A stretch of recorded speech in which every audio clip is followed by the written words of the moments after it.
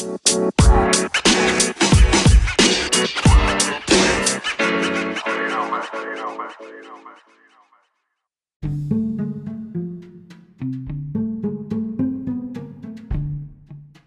is Esculapius, a podcast that uncovers the human side of our healthcare professionals. I'm your host, John Neary. Today, my guest is Sarah Kelly. Since 2018, Sarah has worked as a registered nurse at Henry Ford Hospital in Detroit, focusing on inpatient pulmonary medicine. She also worked as a patient care technician for St. Joseph Mercy Healthcare System in Southeast Michigan. Sarah, welcome to the show. Thanks, John. Glad to be here. So when I think about nursing, I think about an unparalleled intimacy, right? Nurses attend to patients when they're in very vulnerable states, be it, crying, to vomiting, to even, dying. So is this closeness in nursing something you embrace or something you cope with? For me, it's definitely something that I embrace. That's one of the things that I loved about nursing and why I chose to go into nursing as my career. Compared to any other area of medicine or area in the healthcare field, I feel like nurses get an extreme closeness with patients. We get to talk to them. They really open up to us, unlike any other profession. And so, yeah, I really enjoy being able to really create that relationship with my patients every day. Yeah, when I think of this patient intimacy, I always think of a funny story I had. I was working at Halo Pub Ice Creams in Princeton, New Jersey, best ice cream in the world. And I was talking to a woman who came in regularly, and her daughter was a nurse. And she was saying how, as time went on, she wanted to, graduate out of these hands-on tasks. And she didn't like, the word she used was she didn't like wiping butts. And I said, well, I think some people sort of embrace that, right? And then she gave me like the funniest look in the world, like, no, nobody wants to do that. So my question to you is, do all nurses kind of hope to graduate out of sort of those, very, very hands-on tasks, or are some nurses okay with, doing that for the entirety of their careers?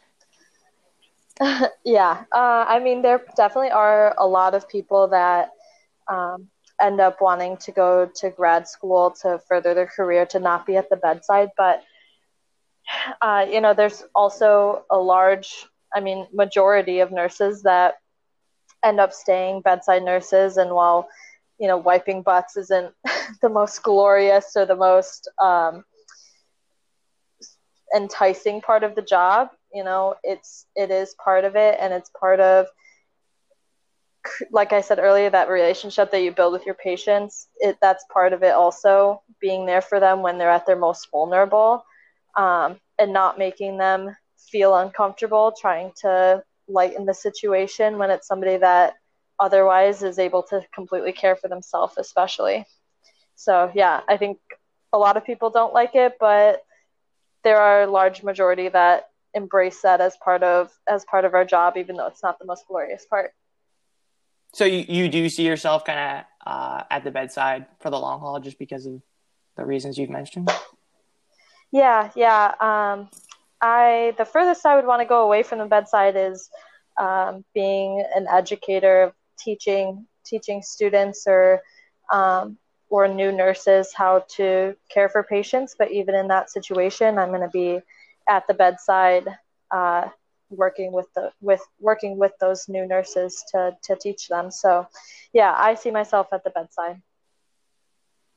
You've had an interesting dichotomy in terms of the fields you worked in, right? You do pulmonary medicine now, but you also did psychiatry earlier in your career. How do you alter your approach as a nurse when working with these different patient populations?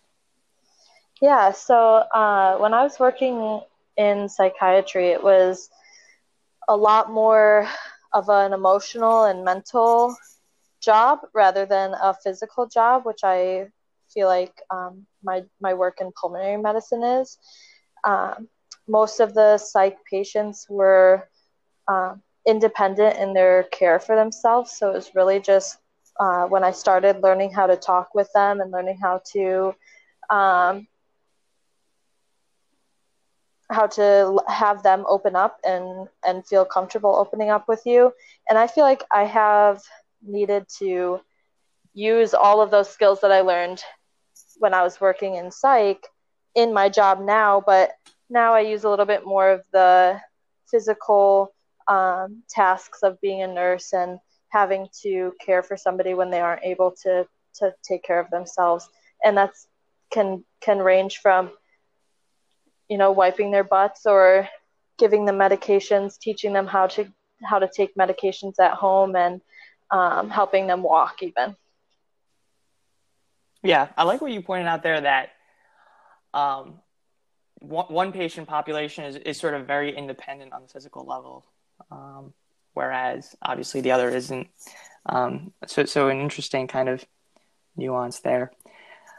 The big question I think that's often talked about with nurses is sort of this hierarchy in our healthcare system, right? Do you feel that, generally speaking, are nurses' opinions valued when it comes to making clinical decisions and really other decisions in the healthcare field?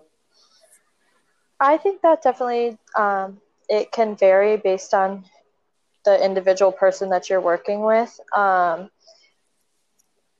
We have at Henry Ford, it's a teaching hospital, so we do have residents of all different years that I work with. And sometimes you get new residents, new doctors that are very prideful and don't want to take the nurse's advice. But then you also get, I would say, more doctors that are very open to listening to the nurses that have more experience than they do and who are at the bedside more frequently.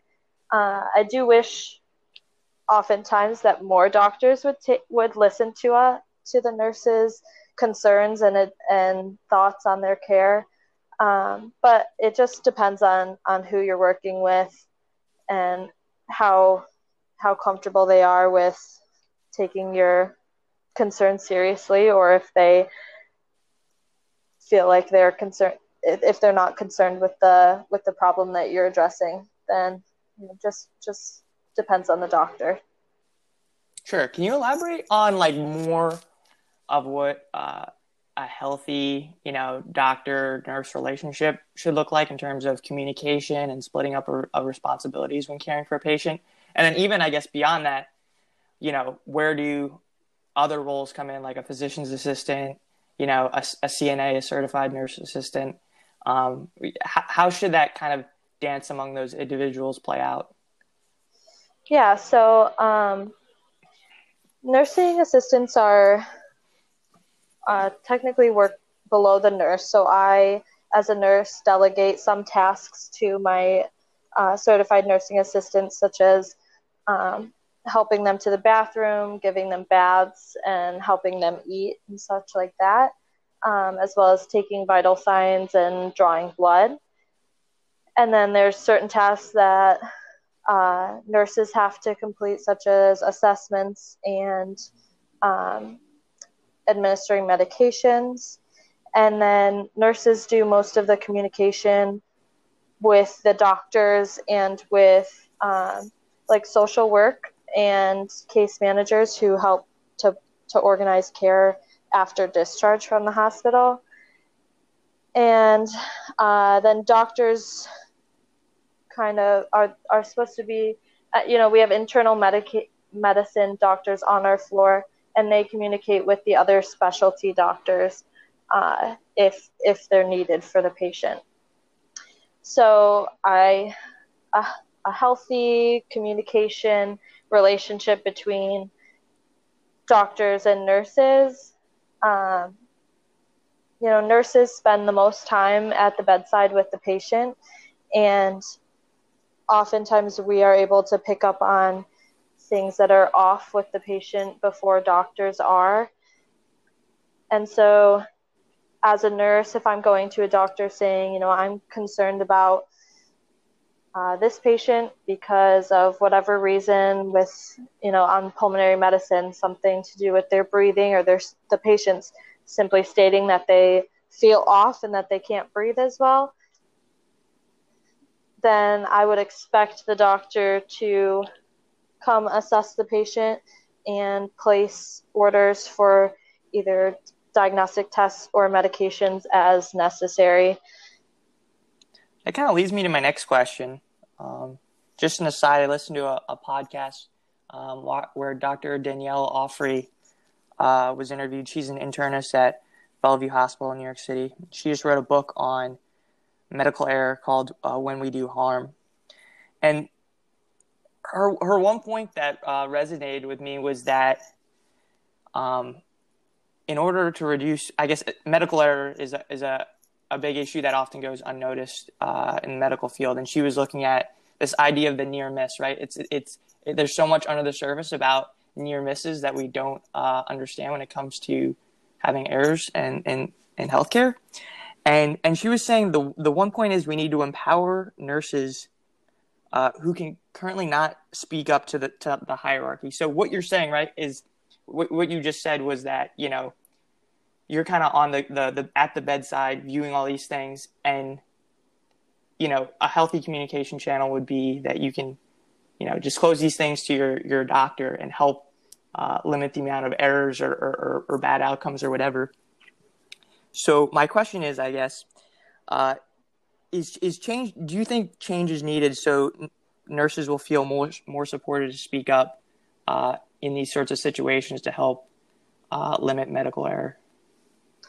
Yeah, and I think it comes from med school and then the education that they're receiving during their residency, and which residents above them are teaching them, to be receptive to nurses' concerns. And on the flip side, some of them are being taught, to be confident in their thoughts and to go based on their assessments more frequently than listening to the nurses. So I do think that I don't know much about what exactly residents and med students are taught in their classes, but I do think that it should be emphasized, the importance of paying attention to the nurses' concerns and really taking them seriously.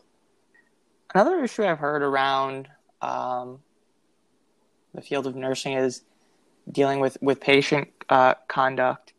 Have you seen this to be a problem, like in your work, where nurses aren't respected by the patients? And are there some measures you would like to see to improve the patient respect for the staff?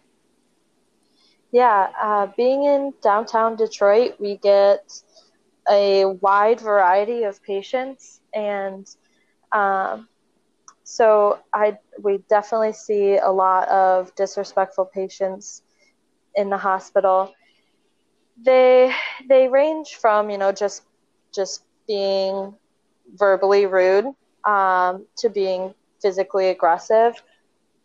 It's less frequent on an inpatient floor that we get physically aggressive patients, but it does happen. Recently, the health system did train all of us on nonviolent and psychological de-escalation techniques, which in theory is very nice to learn these skills so that we can de-escalate upset or agitated patients as they come. But there are patients that are repetitively aggressive physically or verbally, and it is frustrating to not have any sort of protection on the floor. As far as if we call security, it can take sometimes up to 10 minutes for them to get there, and if it was an emergency, sometimes that might be too late, where one of our nurses is already hurt. So there's only so much that we can do as a hospital. There can't be security officers on every floor, because they're not, would be a waste of resources during times that they aren't needed. But it is scary that there are so many aggressive patients, and we can't always have somebody there right away to help us, especially being a female-dominated field where patients are often not intimidated by us to stop their behavior. And the other thing with physically aggressive patients, you know, if one of us gets hit or gets hurt, there is no automatic penalty against any patient. So, you know, if a police officer or an emergency medical technician, EMT, paramedic, if they get hurt in the field, it's an automatic, I think, felony against them. And if a nurse gets hurt in the hospital, we have to personally decide to press charges. Nothing is automatically happen, and you have to, you know, reach out and do all those things on your own. So having, you know, that backup behind you, knowing that these patients know that if they hurt me, they're going to get some sort of punishment to them, would be helpful as well. Yeah, I could see how that would be a frustrating double standard, like you said, about law enforcement and emergency personnel. What do you actually, a couple follow-ups, what do you actually train to do? You mentioned the de-escalation techniques, but what do those entail, and why perhaps have they kind of fall short in managing some of these difficult patients? Yeah, a majority of it is how to talk to a patient when they're upset, to try and limit how much it escalates, as to not upset them even more, basically. And the non-violent part, the physical part of it that we learn, is really just to escape any sort of hold that they have on you. So if, you know, they're trying to choke you, if they're trying to grab your arm, we're taught how to get our arm or get free of their hold. But we're not trained on how to, you know, we're not allowed to fight back in any way, which does make sense. Being medical professional, we don't want to cause any harm to our patients, but we're not able to hold them down or anything without security present. And you said like a number of these are just individuals are often, you know, sort of repeats at your hospital. Is that, are they kind of coming to the hospital, you think, for reasons like they can't seek out healthcare other places, or they're looking for other resources? I think a lot of them have chronic illness, and being in Detroit where it is, there is a lot of poverty, they aren't able to see primary care physicians due to a number of reasons. So then they do end up in the hospital, but I don't know what is causing them exactly to be aggressive or violent. You know, there's no one reason for it. Just depends, you know, on the person. Sure. I wanted to shift gears and talk about the elephant in the room, right? COVID-19. We're still kind of going through it, unfortunately, and hopefully we'll see the light at the end of the tunnel soon. Can you sort of give us a timeline of you know, COVID at your hospital and paint us a picture of how things have escalated and then de-escalated? Yeah, so you know, we all started hearing about it, and then about a week later, we got our first case on my unit. And this was like mid-March, or? Yeah, this was like around mid-March. So yeah, we got our first patient. We were all very nervous. You know, it was a very nobody knew much about this coronavirus. The novel coronavirus of 2019. And so it was very scary to be taking care of these patients because we didn't know what isolation precautions, what personal protective equipment we needed to be wearing for sure, and what would protect us from getting the virus. So a lot of us were very nervous, and then, you know, going home to families, and some people have, like, you know, have a whole family, husband, kids, and uh, to be possibly taking it home to them was also very scary for us. So that was like mid-March. We got that first patient, and then um, just like probably not even a week after that first patient, they called.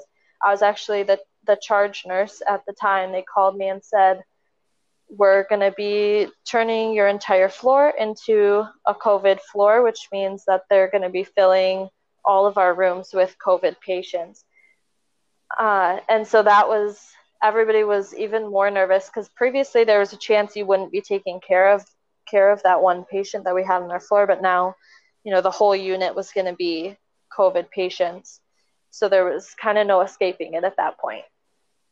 And then we had all COVID patients for probably until early May. And then early May, as the numbers started dropping, more of our regular patients started coming back to the hospital, and the COVID patients were decreasing. There wasn't as many that needed to be admitted. And then now I was looking today, in the whole Henry Ford system, so I think there's 5 hospitals overall. There's only 25 patients with positive COVID tests, and like 45 awaiting results of their tests. So a lot fewer cases that are hospitalized now compared to at the peak of it all. And there are, in our hospital, there are 4 floors that can still take COVID patients. All of the other ones have been deep cleaned and are now considered, you know, clean units where no COVID patients are allowed to be admitted. So, and my unit is one of the ones that can have it, but thankfully, since the numbers are so low, it's far and few between that we are seeing them. So you were in pulmonary medicine like before this, so you already knew a lot about lung function and you know, the respiratory system. Can you just walk us through, right? A patient comes into Henry Ford Hospital with suspicions of having COVID. What's kind of the sequential steps of evaluating them and treating them? Yeah, so if when they come to the emergency room, they're asked if they have had any of the symptoms of COVID in the past 2 weeks, or if they have known exposure to somebody that has tested positive in the past 2 weeks. And if they have any of those symptoms or have had exposure, they're automatically tested for COVID. And if they test positive, they, you know, stay on their isolation throughout. If they test negative, it's their medical tests and everything are reviewed by our infectious disease doctors to make sure that there are still no suspicion that they could have it, and it could be a false negative, which is pretty frequent with the coronavirus test just because it's so new. So everything has to be second checked with infectious disease before we treat them as a regular patient. Some ways that they can tell if a patient might have coronavirus, there's a lot of different blood lab tests that they can look at and see if numbers are elevated.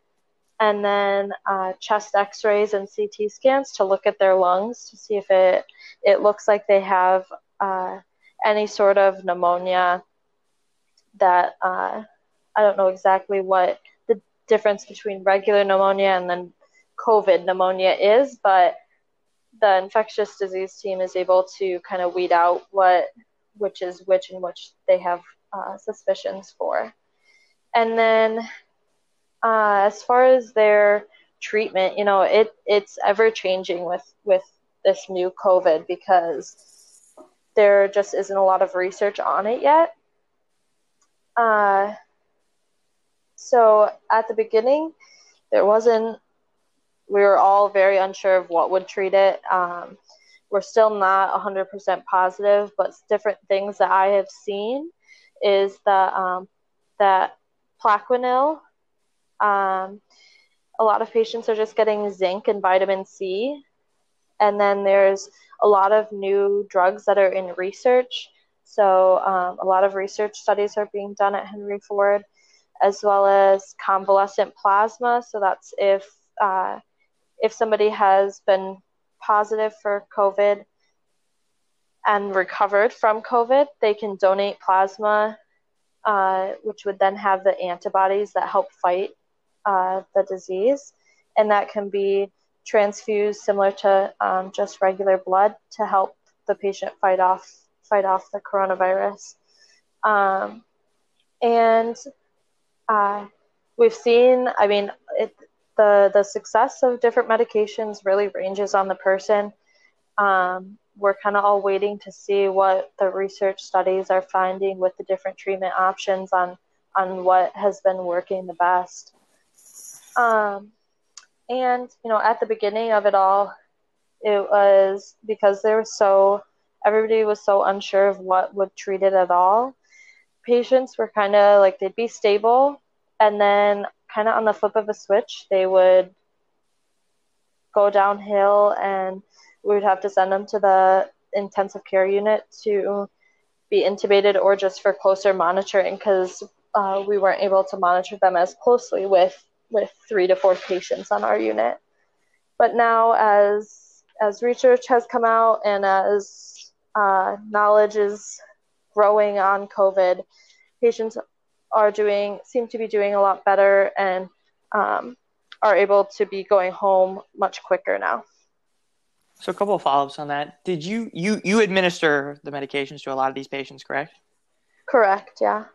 So did you at all use hydroxychloroquine or remdesivir, the ones that were pretty frequently in the news? Yes, yeah, we did. Okay. And I guess, like you said, I'm sure it's mixed results across the board. But interesting to know that. I know back here in the Northeast, at least in the, I can't remember, to be honest. I don't want to quote something and be wrong on it. So I believed it was also being used at some select hospitals in New York City. Maybe that's what I can leave it at, because I'm not an expert, and I was doing my remote research work while this was all going on in New York City. So yeah. And so the other thing was, were you on the intensive care unit where the respirators were, or no? No, I was not, which I am thankful for. That would have been a lot harder to take care of those patients and deal with those patients there. You already alluded to some of it, right? The whole pandemic is scary, right? But can you kind of just talk about the escalation of the emotions? Like, did it feel like the hospital was really, especially when you didn't know how steep the curve was going to get? Was the hospital in crisis mode? And did you kind of feel that internally in your body as well, right? Just like this feeling of crisis, an impending crisis. Yeah, it definitely felt it all over the hospital. Nationwide, there was a shortage of personal protective equipment, including, masks and gowns and everything to protect us from this virus. And that was one of the scariest parts, is that each day, walking into work, we were unsure if we were going to have all of the equipment that we needed to stay safe from this virus. And, coming to work terrified that you won't be protected is a scary feeling, that possibly you're going to have to reuse the same mask for multiple different patients and multiple different days. So, that was definitely the biggest part of the whole hospital, we're in crisis mode. We're preserving any gowns and masks that we have, limited staff in the rooms, and so that was definitely, the hospital was definitely in crisis mode, especially at the beginning.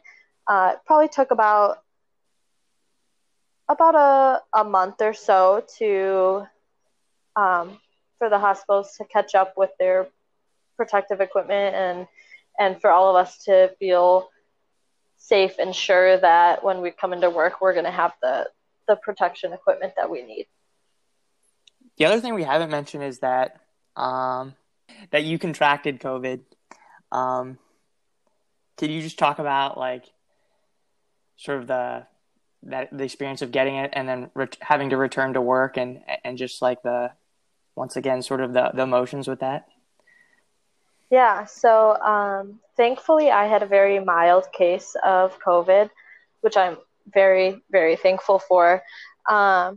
There was a day that I was at work, and I kind of felt, like I had like the chills of a fever towards the end of the day, but I took my temperature multiple times. I didn't have a fever at work, so I thought, maybe it's an old building, maybe the heating and cooling is just a little off, and so I'm just feeling cold, right? Then as I'm leaving work, walking to my car, I got this overwhelming dizziness as I was walking, like vision blacking out, and that was when I was like, something is definitely wrong. This is not normal. I've been drinking water. I'm not, dehydrated to be this dizzy. And then a few hours after I got home from work, I took my temperature again, and I did have a fever of 102 about. And that was the moment that I was like, I was terrified. I thought, because in the hospital, I'm seeing the worst of these patients that are getting coronavirus. So I just am terrified that all of these terrible things are going to happen to me. My mind automatically goes to the worst case scenario. The next morning, I woke up and still had a fever. So the hospital offered free testing, same-day testing for hospital staff. So I contacted my manager, let her know that I was having these symptoms, went and got tested. And at that point, it was taking a few days for results to come back. So I didn't find out. That was a Friday that I got tested. And I found out Tuesday morning that I did test positive for COVID. And then, of course, I have to tell my family that I tested positive, and that was a scary, nerve-wracking experience too, to have to tell my parents that I did test positive for COVID, and knowing that they were going to be worrying about me too. After that first day, I developed a cough and shortness of breath. Thankfully, my fever only lasted about 24 hours. And then I had a cough for about a week to a week and a half. And then I had to be symptom-free for 3 days before I could return to work. So I went back to work 2 weeks after I was originally tested for COVID. Going back to work, I was excited to get out of my house because I was completely isolated from the world for 2 full weeks. And that was extremely boring. But, knowing that I was staying safe and keeping other people safe was a good feeling too. But I was excited to go back to work, but nervous at the same time. I didn't know if I could get the virus again. There was rumors going around that you can get it again and it'll be a lot worse the second time you get it. And just the being so unsure of what would happen, or if I was truly negative, if I truly had fully recovered from the virus or not. It was a nerve-wracking time, but I was excited to get back and take care of patients again. And I was definitely, I think, more aware of making sure that I was truly taking all the precautions that I could in the patient's room, as I always had been, but even in the hallways when I'm just with my coworkers, being extra conscious of taking all the measures that we could to stay safe. Yeah, glad you recovered well and you were able to get back to work. I'm sure, like you said, telling your family though, that must have been, especially if you had been in contact with them, that could have been a nerve-wracking experience. But glad it's worked out for you. A couple more big picture things about COVID. It seems like one of the predominant insights, right, of this pandemic is that um, this disease disproportionately affected people of color. So being in downtown Detroit, was that, I imagine that was pretty evident to you. And can you just describe, I guess, can you just say was there a lot of evidence that, in the patient populations you were seeing that this was the case? Yeah, it's overall our patient population is predominantly people of color just because of the location that we are in. But it was definitely very apparent that the people that we were seeing were predominantly African American and also people that live in poverty that aren't able to fully control their chronic conditions on a regular basis. And so when or if they contracted COVID, they were definitely at higher risk of more complications and therefore were admitted into the hospital needing extra care than people that might have more resources and able to take care of their chronic conditions regularly. Yeah, hopefully we can, especially this will open our eyes to make some changes in healthcare to make sure a lot of those, pre-existing conditions and aren't disproportionate in our populations. Yeah. I guess lastly, right, the doctor I mentioned earlier, Dr. Danielle Offrey, internist at Bellevue, she was kind of talking about an imminent second wave, and it's pretty. Are you guys gearing up for it at Henry Ford? I think they are gearing up for it. I definitely feel like the hospital is better prepared now for any wave of COVID, increasing COVID patients to come back again. And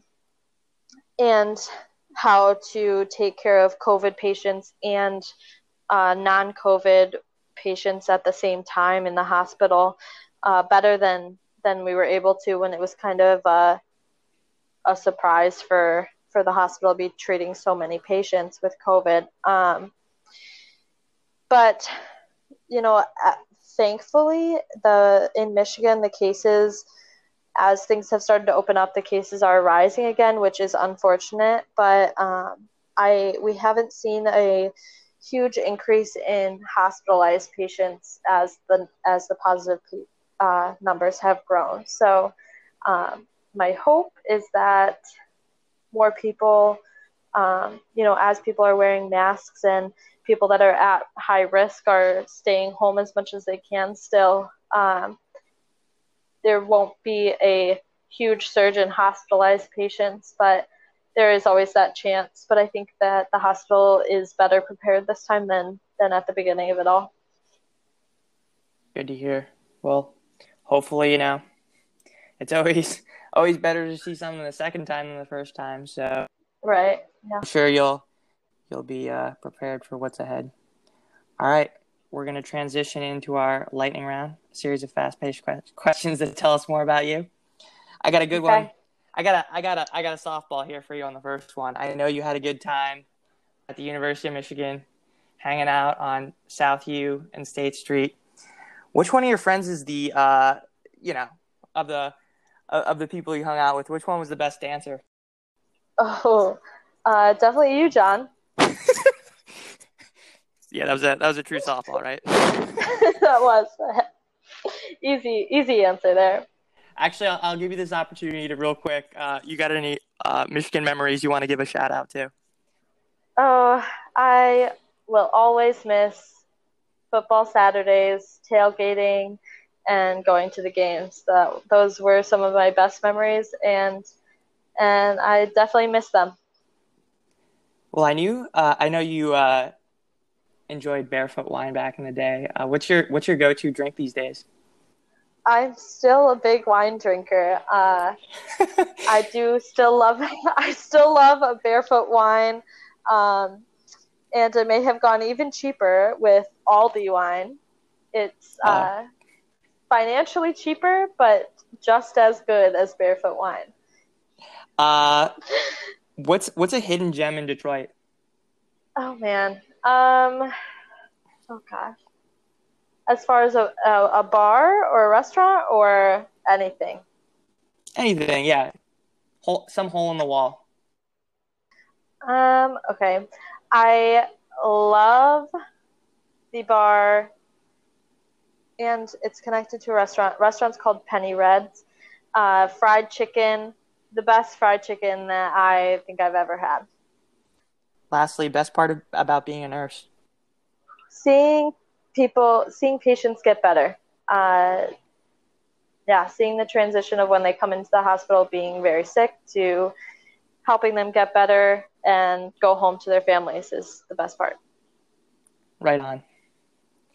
Sarah Kelly, thanks for joining the show. Thank you so much, John.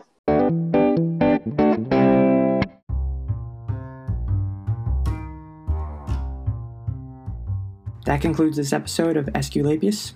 Till next time, I'm your host, John Neary. Be well.